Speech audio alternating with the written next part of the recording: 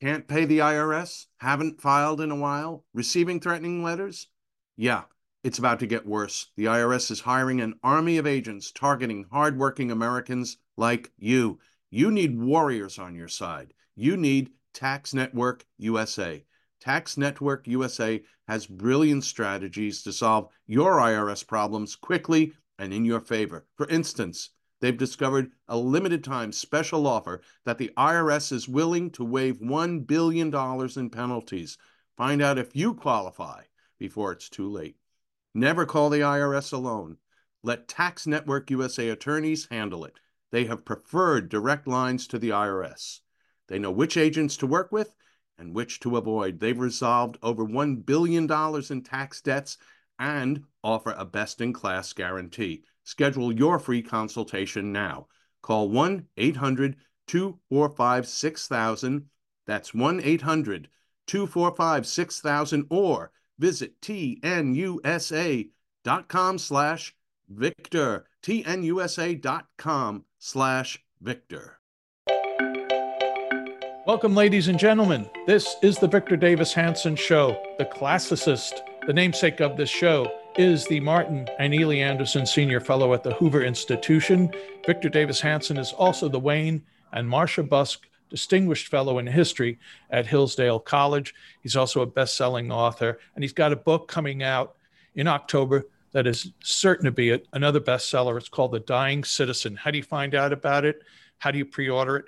Go to victorhanson.com. That's Victor's website, Private Papers. You'll find a ton of original material there, some of which we're going to talk about in a minute.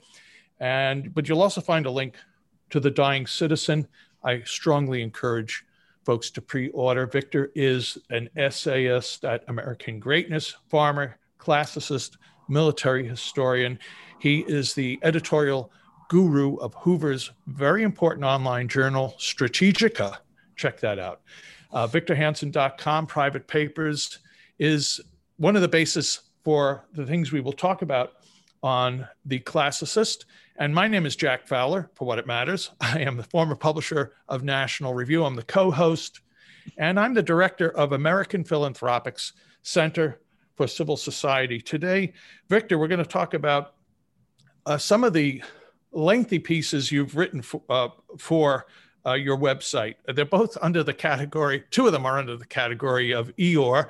And as you know, all of us have a little Eeyore in us. Some of us have more of an Eeyore than others. And that's seeing the glass not 95% full, but 5% empty. But Victor's Eeyore is talking about, the first one is living in the kingdom of lies. And we certainly are. And then another essay, it's two parts combined. When is some hatred, some racism okay? We'll also talk about a couple of woke matters.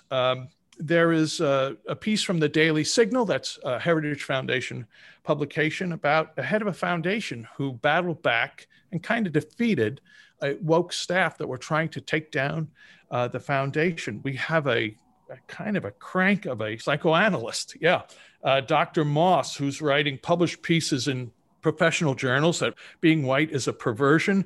We have the editor of National Geographic urging people to put their race qualifications on their emails as their sign-off. And we're going to use the Classicist on occasion to talk about things California. And our friends at the California Policy Center, Ed Ring, who was the former head of it and writes frequently for the CPC, has an interesting piece on how people can fix California. And Victor, being a resident of the Golden State, like him to give his 2 cents on that. Getting the smile and confidence you've been dreaming about, all from the comfort of your home, isn't a total mystery with Byte clear aligners. Just don't be surprised if all your friends start asking, "What's your secret?" Begin by ordering your at-home impression kit today for only $14.95. Byte clear aligners are doctor-directed and delivered to your door. Treatment costs thousands less than braces, plus they offer flexible financing, accept eligible insurance, and you can pay with your HSA FSA. Get 80% off your impression kit when you use code WONDERY at Byte.com. That's BYTE.com. Start your confidence journey today with Byte. So, Victor, let's start off by looking at some of the pieces that you have written for your website. And let's take the living in the kingdom of lies. It begins with very, very short.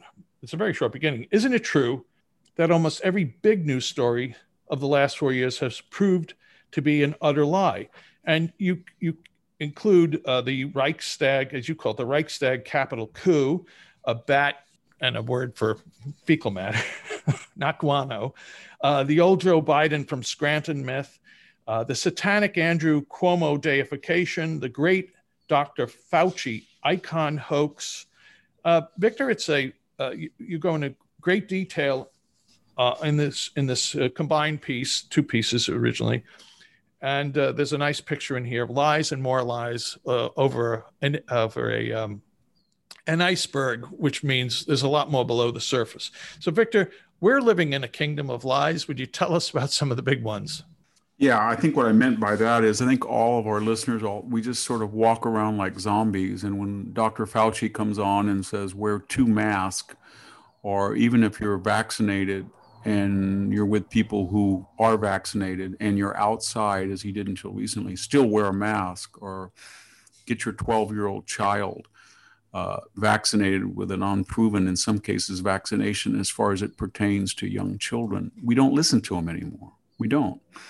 And we say to him mentally, go back and explain why you funded this gain of function, but don't tell me, I don't believe you anymore. And the same thing is true about Andrew Cuomo. When he starts getting on there and doing this macho, I am going to tell you this, and I'm going to do this, and I'm a New York ethnic, and I'm a savvy guy, and I'm a brawl. We just say, you know what? We've heard it. You put people in the rest home. They died.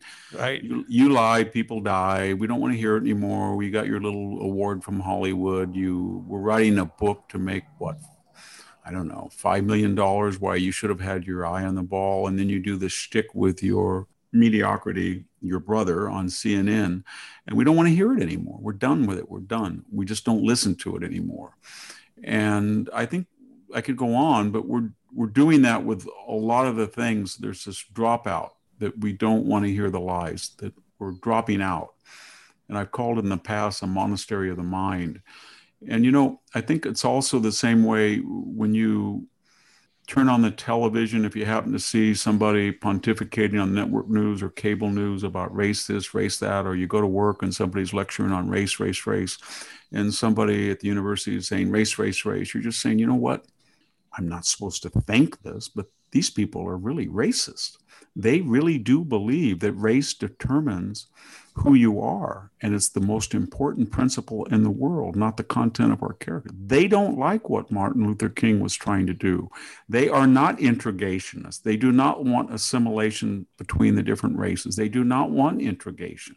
These are Balkan people. They really like society organized along the lines of the former Yugoslavia, or what we saw in Iraq with religious sects, or what we see in other countries in the world, in the Middle East or in Africa. They are tribal people, all of them. And this is scary. They do not like the majority population. Let's say it. They don't like white people. They hate them. And I'm not just saying that. And I'm not trying to create divisions. And I want to be very clear. When you have a professor at Barnard, and he says, Ben Philippe, that he references a novel in which he dreams of gassing white people, or when you have a Yale invitee speaker, a psychiatrist, say that she has dreams of shooting white people in the head, or you have a legal activist, I think Elie Mystal, say, when I get out of this lockdown, I just can't put up with white people. I don't want to be around him. Or when you have Mr. Young at the Root, who writes for the New York Times, saying white people are the cause of all of these pathologies, whether it's climate change or anything that's wrong, it's white people. And they start using words like, I don't want to be, quote unquote, exposed, as if there's a virus in the air, or these people, quote, infest. Then we've heard that vocabulary away, and we're all scared to say it. Yeah. Because we're supposed to say, well, people of color can't be racist, or it's a reaction to years of oppression. No, it's racism. Yeah. And it's starting to have an effect. And by that, I mean there are people on the street. We just had a situation in San Francisco with an Amazon delivery person got in an argument. She was a person, quote unquote, of color, and the person was white, and she said white privilege, and then she started to attack her. And we've had a lot of these violent incidents against Jews in Los Angeles, against Jews in New York, against Asians, and the whole apparatus of this society has lied. That's what I mean by kingdom of light. These are not, don't believe what you see on these videos. These are not African-American males that are attacking Asian Americans. Hey, these are not Middle Eastern males that are attacking Jews. That's just what these are all ramifications of Donald Trump. Well, Victor, this bleeds into what I just want to clarify something, because it bleeds into the other piece you wrote about when is some hatred, some racism okay? And there is a top-down, trickle-down effect here. And if you just, let me read the very end of that piece. And you wrote, look to history and find an example of any multiracial society that fared well once its various tribes became obsessed with their grievances and solidarity and used tribal venom to advance personal and career agendas. The Civil War is a locus classicus that cost the lives of 700,000 Americans, left a century of national bitterness, racism, and impoverishment. Otherwise, ask the Rwandans, the sect of Iraqis, the clans of the former Yugoslavia, the Lebanese, or the shock troops of the Ottomans that went into Armenia. All this started with rants. I think this is the important part here. All this started with rants from academics, politicians, activists, the professional classes about those who infest and expose. So, your example of the Amazon incident, the Amazon deliverer incident, yes, somebody's inciting this, and it's the people with PhD after their name are members of other elitist classifications. Yeah, I mean, they're contextualizing the violence. So if you're a criminal and you think that you're going to commit a criminal act and you're going to act against a different race, and you think that race is considered toxic, or that people fantasize with degrees from Yale or they're from New York, and they're fantasizing about killing these people, then you might think, well, if I hit this person in the face, I kick her, I knock his teeth out, there's not going to be anything done because they're going to contextualize the violence as somehow justified. And that message is drifting down. The irony, of course, is this is what the left has told us, that words matter.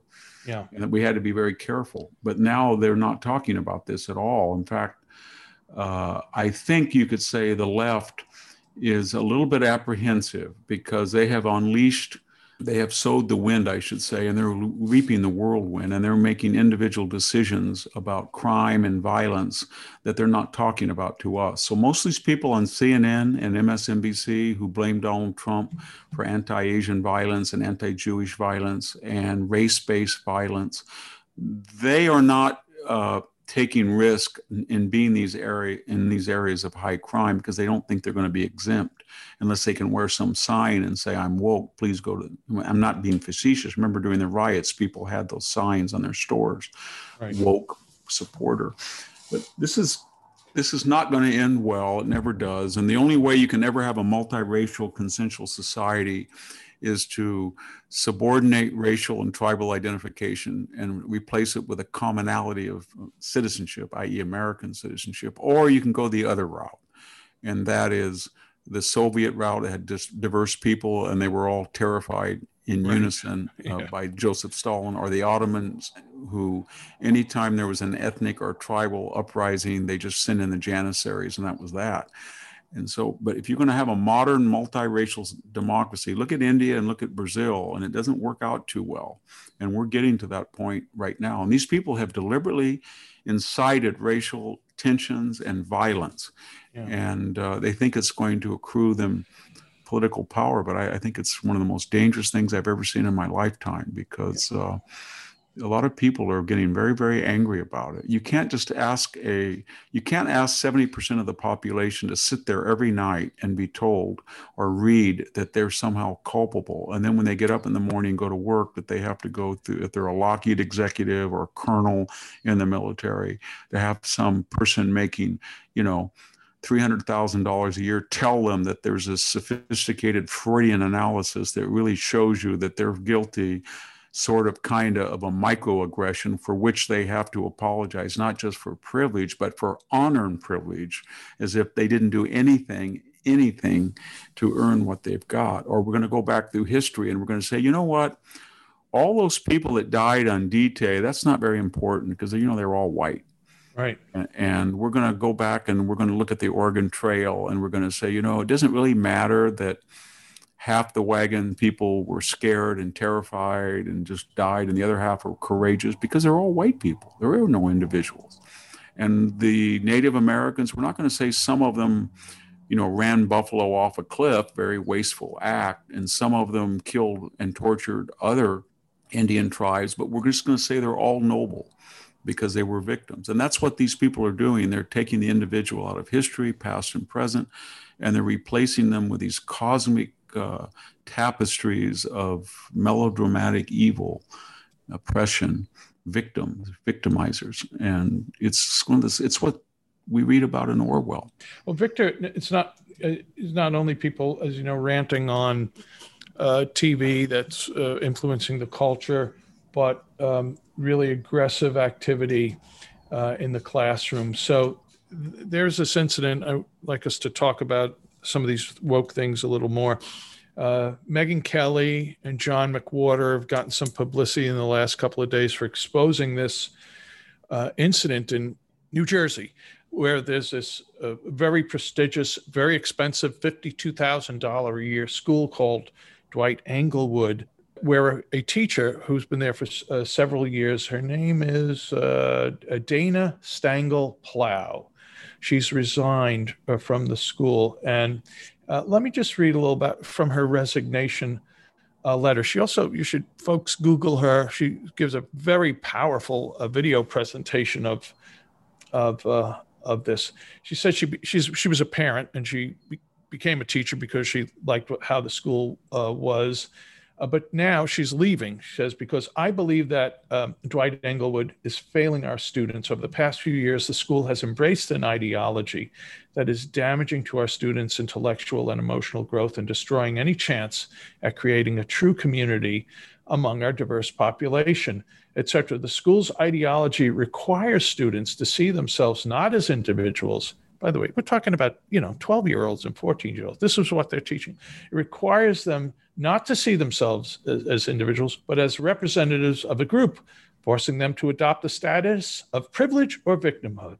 They must locate themselves within the oppressor or oppressed group, or some intersectional middle, where they must reckon with being part oppressor and part victim. The theory of power hierarchies is only one way of seeing the world, and yet it pervades Dwight Englewood as the singular way of seeing the world.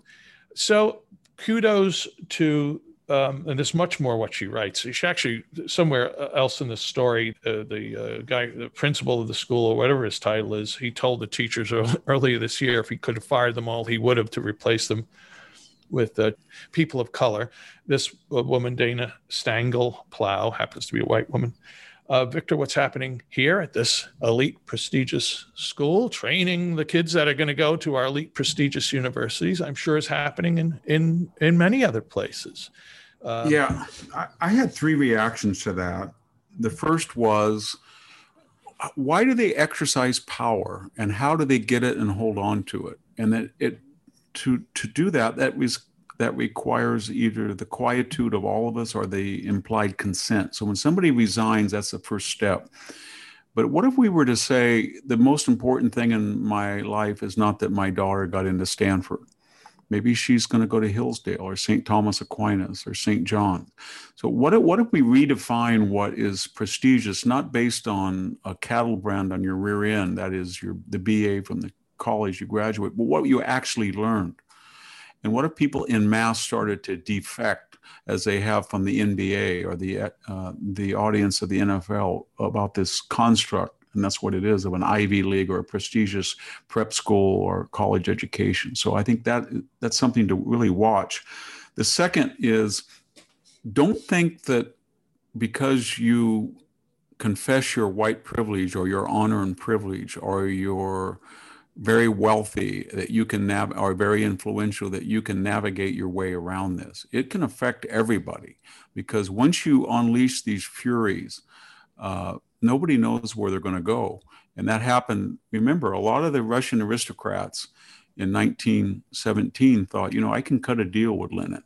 And I didn't. I always opposed the Tsar. I wanted a constitutional republic, and I can handle Lenin. A lot of the German industrialists said, you know what, I didn't like Weimar. It was neo-social. I can deal with these national socialists. A lot of people in China said, you know what, the nationalists were corrupt. Mao is, he's sort of an Abraham Lincoln. The Americans kind of like him, and so I can deal with him. And and the same thing about, Robespierre and the Jacobin. It doesn't work. You can't reason with critical race theory. I'd just like to finish, because we're kind of in an academic segment, the classicist. Where did these ideas come from, Jack?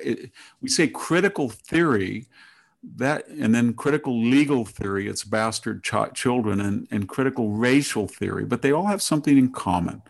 And it started in the 19th century, where the two most destructive thinkers, I think, in the West have been Sigmund Freud and Karl Marx. Freud, remember, said that what we say and how we act are reflections of inner impulses and inner feelings that we have to unpack and find out, because they're the real us.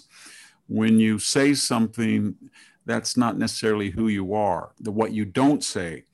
And of course, one would say, well, if it's really me, why don't I say it? And that gives you this impulse, as you see with a microaggression or a systemic racism. You can't see racism, or you haven't been aggressive, but it's a Freudian micro phenomenon. And we can detect it just like Freud could detect it with psychoanalysis, with racial analysis. And then Marx said there is no middle class, there's no middle way, there's victims and victimized, there's a binary. And so they've taken that generic paradigm. And then in the flotsam of jetsam of World War I and World War II, that when Europe committed collective suicide, they grew up in the Frankfurt School, this idea of critical theory. And that said, they lost confidence in their governments, their militaries, their art, their literature. And in Germany, it's popped up as the Frankfurt School. And they said, you know what? These norms are just construct. Patriotism, that's just because of people in command and have power, either because of their race or class, but mostly because of their class. And we don't have to accept it. And people in France after World War II and the humiliation of the French army, which collapsed in 7 weeks in 1940, the postmodernists, the Lacans, the Foucaults, the Derridas, they said, you know what? There are no facts, i.e. we didn't collapse. It's just you say we collapse. That's because of your position of power. But what they are saying is rules, norms, they're just constructions of an elite to use to manipulate us. They're machinations. And so critical legal theory, in their view, said, you know what, if I shoplift, you say that's a crime only because you have a lot of things and I don't. But what if that was a liberation, an act of liberation? So you can see that in the BLM movement already, when people are I think Nicole Hannah-Jones contextualized at the height of the riots, looting, and said, these are people that don't have anything. That came from this critical race theory and the critical theory. And then finally, it was Gramsci in Italy, who said, well, it's very hard to bifurcate society on the basis of economics alone, because there is some mobility and there's inheritances and there's luck and there's hard work, and some people are poor and the next week they're rich, but that's not going to be enough for us to have permanent class warfare. We need something else. So he said there were cultural oppressions and cultural victims. And we got out of critical race theory, then took that and said, yeah, it's race. And race you can never change. It's immutable. Oprah's a victim for the rest of her life. So is LeBron James. So are the Obamas. Now, you can give them all the money in the world, but they still have complaints against you. And that Bakersfield forklift driver with one missing tooth who makes $25,000 a year, and that guy out in southern Michigan who works on a family lathe, those guys are their oppressors. You know why? Because they're white. And that's what critical race theory does. It substitutes class considerations of Marx, and it substitutes for them race. And you put all of that together, the Frankfurt School, Gramsci, the French postmodernists, and their forefathers, Marx and Freud, and you get to this bastardized mishmash mess of critical race theory, which all these half-educated people are being told is some universal law of physics that has to be true, and it's not. Just a joke. And until we say this emperor is absolutely naked, he has no robes on, we need some little boy in the crowd to say, the clothes are not nice. He doesn't have any. And then I think it will dissipate very quickly. Victor, you mentioned patriotism, and I hadn't put this on our little agenda today, but that, and I forget her name, the New York Times editorial board member who made a kerfuffle earlier this week about how disheartening, dispiriting, frightening, whatever, something about the American flag and patriotism. Looking at the flag was something she saw as a symbol of oppression. And we'll look back next week, but this is the 11th, and this will be broadcast after June 14th. June 14th happens to be Flag Day. And every year the president is supposed to issue a proclamation on Flag Day, about Flag Day and Flag Week, and has Obama, everyone, for years. It's the law. There hasn't been any yet from Joe Biden. I just really wonder how much in sync he is with this. We're calling mothers birthing people. We didn't have a proclamation by tradition as we normally have for D-Day. So anyway, I think we'll return to the issue of woke CRT and patriotism in the next episode, but I'm betting there'll be no proclamation. I think there'll be something to talk about.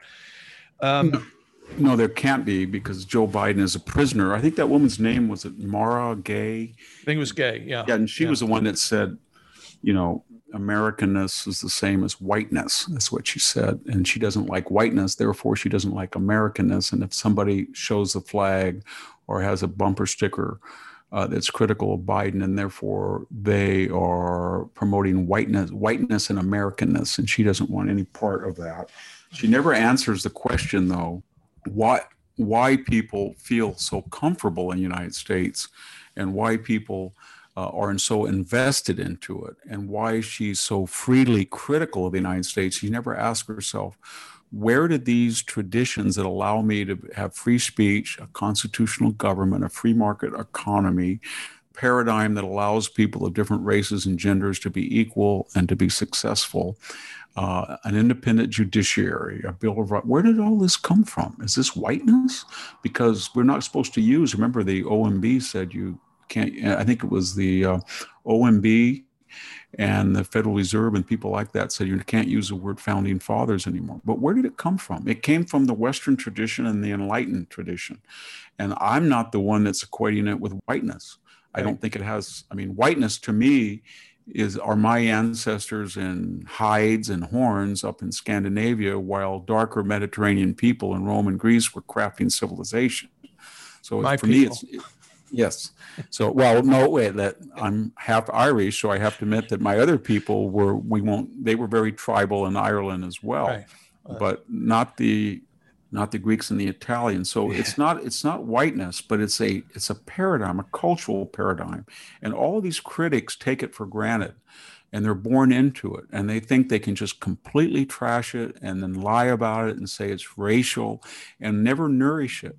And I think that if they're not careful, we're going to lose it, because it requires every generation, some people, to have gratitude.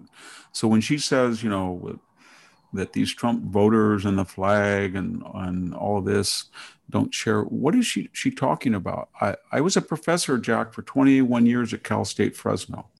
And I would say 75% of my classic students were Hispanic or of his Central American lineage, or African American, or a lot of Southeast Asian. And then I had 25%, 30% white. And I think that I could say with confidence, of those white students, 0 were wealthy. None have ever taken Latin in high school. None went to prep school.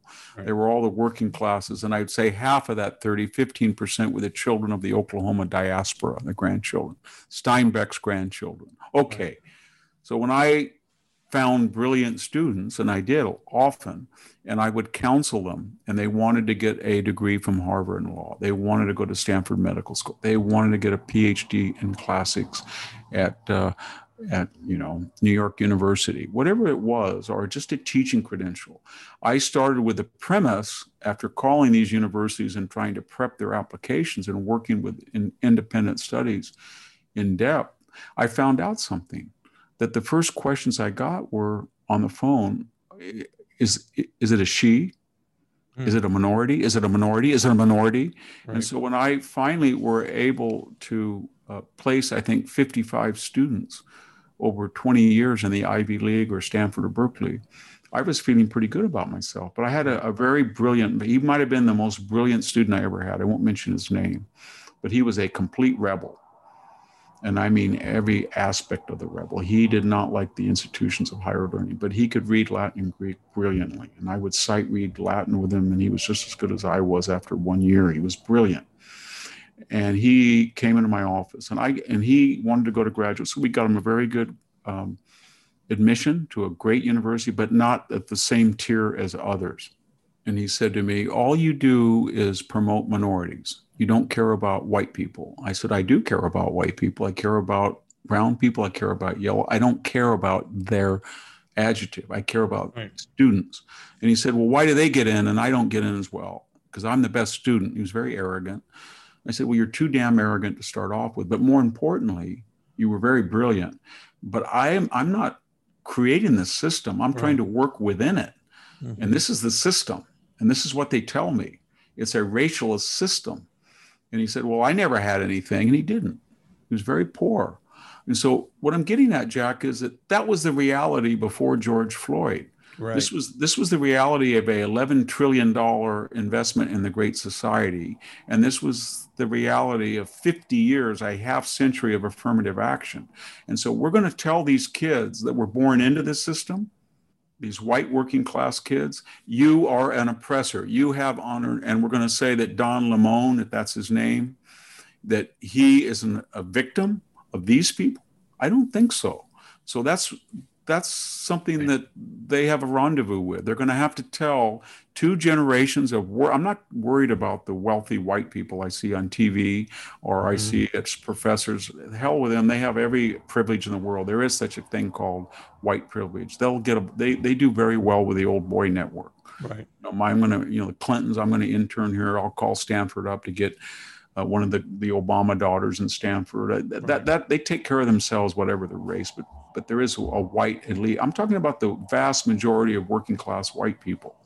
They have not had privilege, and some people have had privilege because of their race. And what critical racial theory says is, oh, yes, but when you go to a Swiss boutique and you're Oprah and you want to look at that $38,000 purse and somebody says it's kind of expensive, I don't want to reach up and get it, then you suffer racism.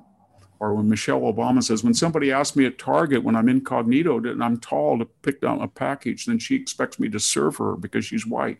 So that's their argument. And I would call those, Jussie Smollett microaggressions or hoaxes or fantasies. Right. But we got to be very careful when we go down this racial line and just forget about class, because class is important and it's more important than race. It's not the ultimate arbiter. It is fluid. And it doesn't mean that we're going to have a Marxist strife, but there are class considerations, in my experience, have trumped race every time. Yeah, I would definitely agree with that. Victor, we have about 10 minutes left to talk about two pieces, and maybe I'll just mention, I don't know that we really have time for it, but I thought we would talk about the National Geographic editor-in-chief, Susan Goldberg, who created this stink earlier this week with this effort that she's trying to launch, that when people sign off their email, name, title, that beneath that, they'd have a 6-word assessment of their racial standing, where she put white, privileged, with much to learn. And it's just so sanctimonious, and nauseating to me. But just another example of this elitist class trying to virtue signal. Yeah, that's a performative act. She's not serious. She's not going to pay any price. If somebody rejoins to her, well, wait a minute, you have much to learn. Why don't you take off for a year and go to Parlier, California, or Salma, California, where it's 85% Hispanic, and live with the people that really live that working class minority life, and see what you learn, and see what they think of you. And see, she's never going to do that. And give her, as we've talked about before, give her job to a black person. Yeah, or better yet, step down and say, you know what, I have honor and privilege. Right. We're all collectively sick of the CEO, the foundation president, the provost, the dean that writes these nauseating letters. I have honor and privilege. Well, if it's unearned, then get out. You didn't earn it. You would confess it. It's kind of like the Princeton psychodramas when they said, we have a racist university, and the Trump administration said, well, it's against the law to give money to a racist university. So put your hands on the hood of the car. Right. Exactly. All right. Well, Victor, we have two pieces. Let's talk about one briefly. It's a more positive piece. Somebody sent it to me. It's earlier this week. It's by the Daily Signal, which is a great daily publication by Heritage Foundation. And it's a piece written by Grace Daniel. That's a pseudonym. Grace Daniel and her husband created and run a not-for-profit. It helps people who, it's an international agency that provides care for survivors of trauma. So they launched this thing in 2010. It's going along swimmingly. She writes, we were pleased with the success of our organization for the first several years. But around 2016, we noticed a change. My husband, who serves as the executive director, eventually found himself uneasy among his staff. The general tone was one of criticism. It wasn't explicitly directed at him at first, but toward systems, hegemony, normativity. We were not acquainted with critical theory at the time, but the common rhetoric about, quote unquote, systems of power and oppression was an indicator that there was a shared perception of reality among the team members to which we were not privy. So this Grace Daniel and her husband initiated these sessions to hear from staff and discern what was happening. What usually happened was the staff made vague assertions that the organization was causing harm and would present a list of demands. I came later to understand these meetings were essentially struggle sessions, an opportunity for our woke employees to shame us into submission, a technique often used in Mao's China. Now, the point of this piece, and it goes on at some length, is that this couple fought back, and it was important to fight back by educating themselves on what critical race theory was and what was the rhetoric being used and how to fight back on these rhetorical terms when thrown in their face. So it's kind of to me an inspiring somebody. They fought back and they prevailed. Victor, any thoughts on this or the premise of, folks, if you want to engage and prevail, you've really got to learn what the enemy's thesis and theory is. Yeah, I think you do, and you also have to. They use this term locate the environment in which these people are making this charge. Most of the time, Jack, we're talking about elite people in the professions and academia and K through 12 administration. Every time we talk about these incidents, there's a particular profile of a privileged person. And so then that begs the question, why are they doing this? Because their life is doing very well. Are they doing it because out of, Christian duty, they want to turn the other cheek, they want to reify the lesson of the Sermon on the Mount? I don't think so. I think they either do it because they are very fortunate, they feel guilty about it, but not guilty enough to give up their job. So they perform these virtue signals, or they have been instructed that education and knowledge is not inductive inquiry, but it's a totalitarian dogma to advance. So they go to these foundations and immediately they have this agenda, and that's what they were taught in university, and they mouth these platitudes. And so these two decided to call them on it because there was no there. Mm-hmm. And I think that's a really good lesson. When you talk to these kids and you just ask them questions, and I don't mean kids chronologically, but these puerile minds, they don't have an answer. They really don't, because it's dogma. It's like saying to somebody in 1938 in the Soviet Union, why do you think the kulaks were enemies of the people? And you won't get an answer. Or why did Stalin move the Volga Germans en masse? And you won't get an answer. Right. Or why did he wipe out all the Polish? They won't get an answer. They'll just get dogma. And so they're not equipped to argue because they've just memorized some talking points.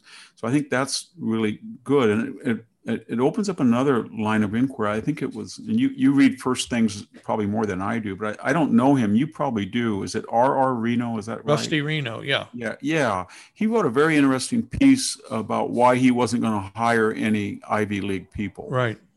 And he kind of had a typology of the type of Ivy League people that he had in the past. And he said that either you're going to get people who are entirely indoctrinated, and their missionary zeal when they arrive and work for you is, we're going to find an oppression, a microaggression. We're going to find out who did it, and we're going to get a name for ourselves by rooting it out.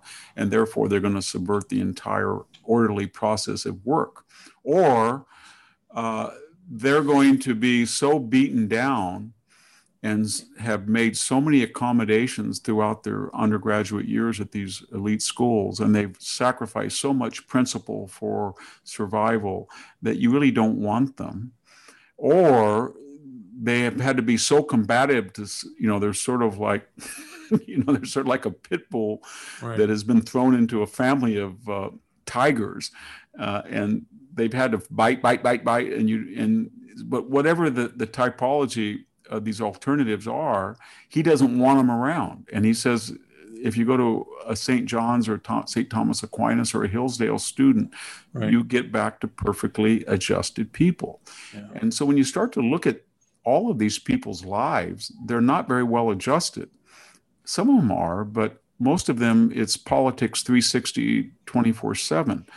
And they're zealots, and they're taught to be zealots, and maybe you should just disengage from them and just say, I know that when I am at my job and in my office, if somebody comes in and says, I'm a student and I did it, and they give me the resume, and then they start in with some dogma, I don't listen to it.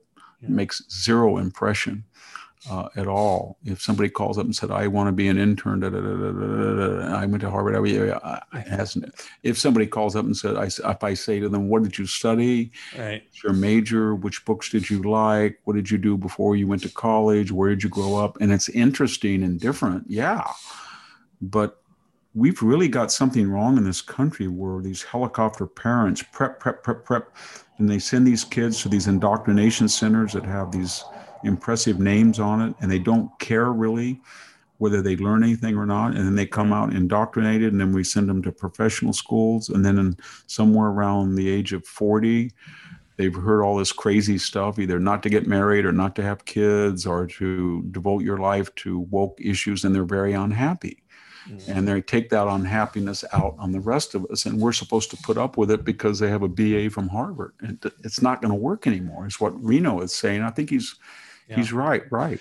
Yeah, Victor, I got to tell you this little anecdote, and then we got one more thing to talk about quickly. But I live not too far from Yale and tend to go to an event there once a year, and usually seated with some students, nice enough kids. But I started a little game of, I'm going to ask them about what nonprofit they started, and every one of them does, And can you imagine you're 16 years old and you're starting it?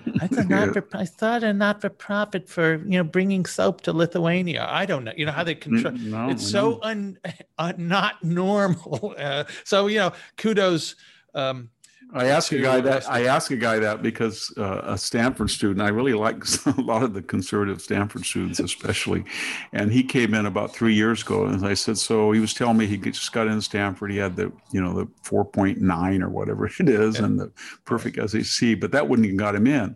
So he said, well, there's this third category called community service or cultural enrichment.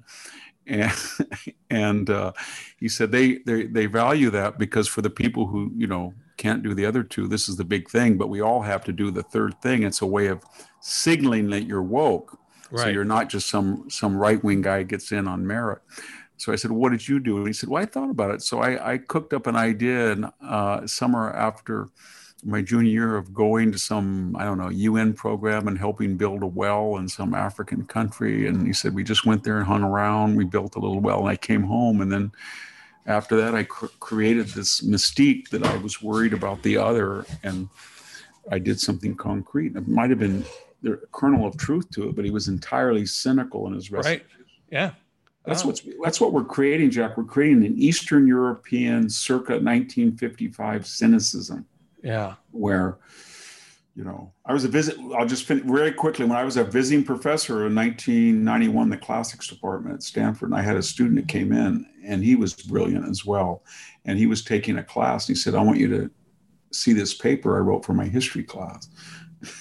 And I started laughing, and I said, what does this mean? It says, the phallocentric interplay between power nexus and the rhetoric of manhood, and it all was centered in the construction. Yeah, the construction of the poetics of sex. And I said, where did you get all this? He said, well, I just started recording the lectures of my professors, and I started to know every time I saw repetition of words, I put them down, and then I did a word count. And so I made sure my essay had 20 of her most common words, 15, 10, 5. And then my friends did it, and there's 3 of them. And we got down to maybe less than 3 words that the professor used ad nauseum. We weren't going to get a good grade because they had to do 2 or 3 papers. But once I hit on this formula and I repeated it 15 times, all of the buzzwords, I got an A. Amazing. And think of the cynicism involved in that, and the work. That's strategic thinking, though. Well, Victor, speaking of strategic thinking, this episode of The Classicist, where on occasion we'll talk about your home state of California, and the good folks at California Policy Center.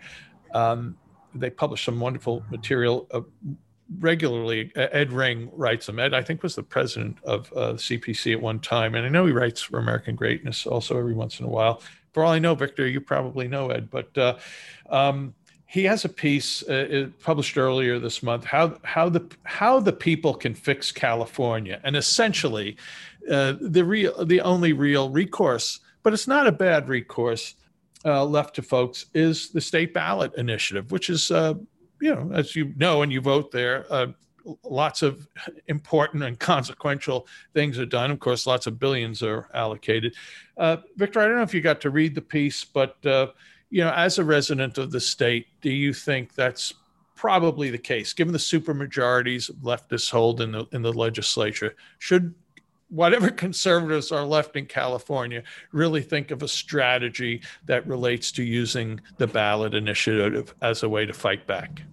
Yeah, I think so. I think what he's getting at is there's a stigma to say that you are a Republican or a conservative, and then you're going to back a Republican or conservative candidate. And that's why we have a supermajority in California of Democrats in both houses of the legislature. We don't have one, unless you count something like the State Board of Equalization member, but we don't have one statewide office holder who's a Republican. We don't have a Republican governor. We have no Republican senators. I think we're up to 12 out of 52 or 3 House members that are Republicans. Yeah. So that's blocked, Jack. Mm-hmm. Official legislation and executive action. So then you're saying, well, what if we went directly to the people and quote unquote under a nonpartisan or bipartisan initiative? And where he gets his confidence is we did this last election in 2020 in November, when there was a ballot initiative that said we are going to overturn Proposition 209, and we're going to allow race to be used. Not that they don't do it anyway illegally, right, but at least we're going to make it legal. And guess what? It lost fairly easily. In other words, minorities, because we are in California, the so-called white population, if there is such a thing, is about 39% of the population. So it required a lot of minority input, and they didn't want it.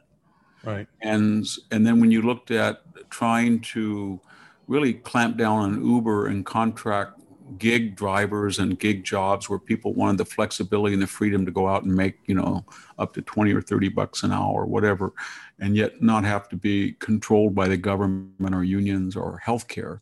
That freedom won.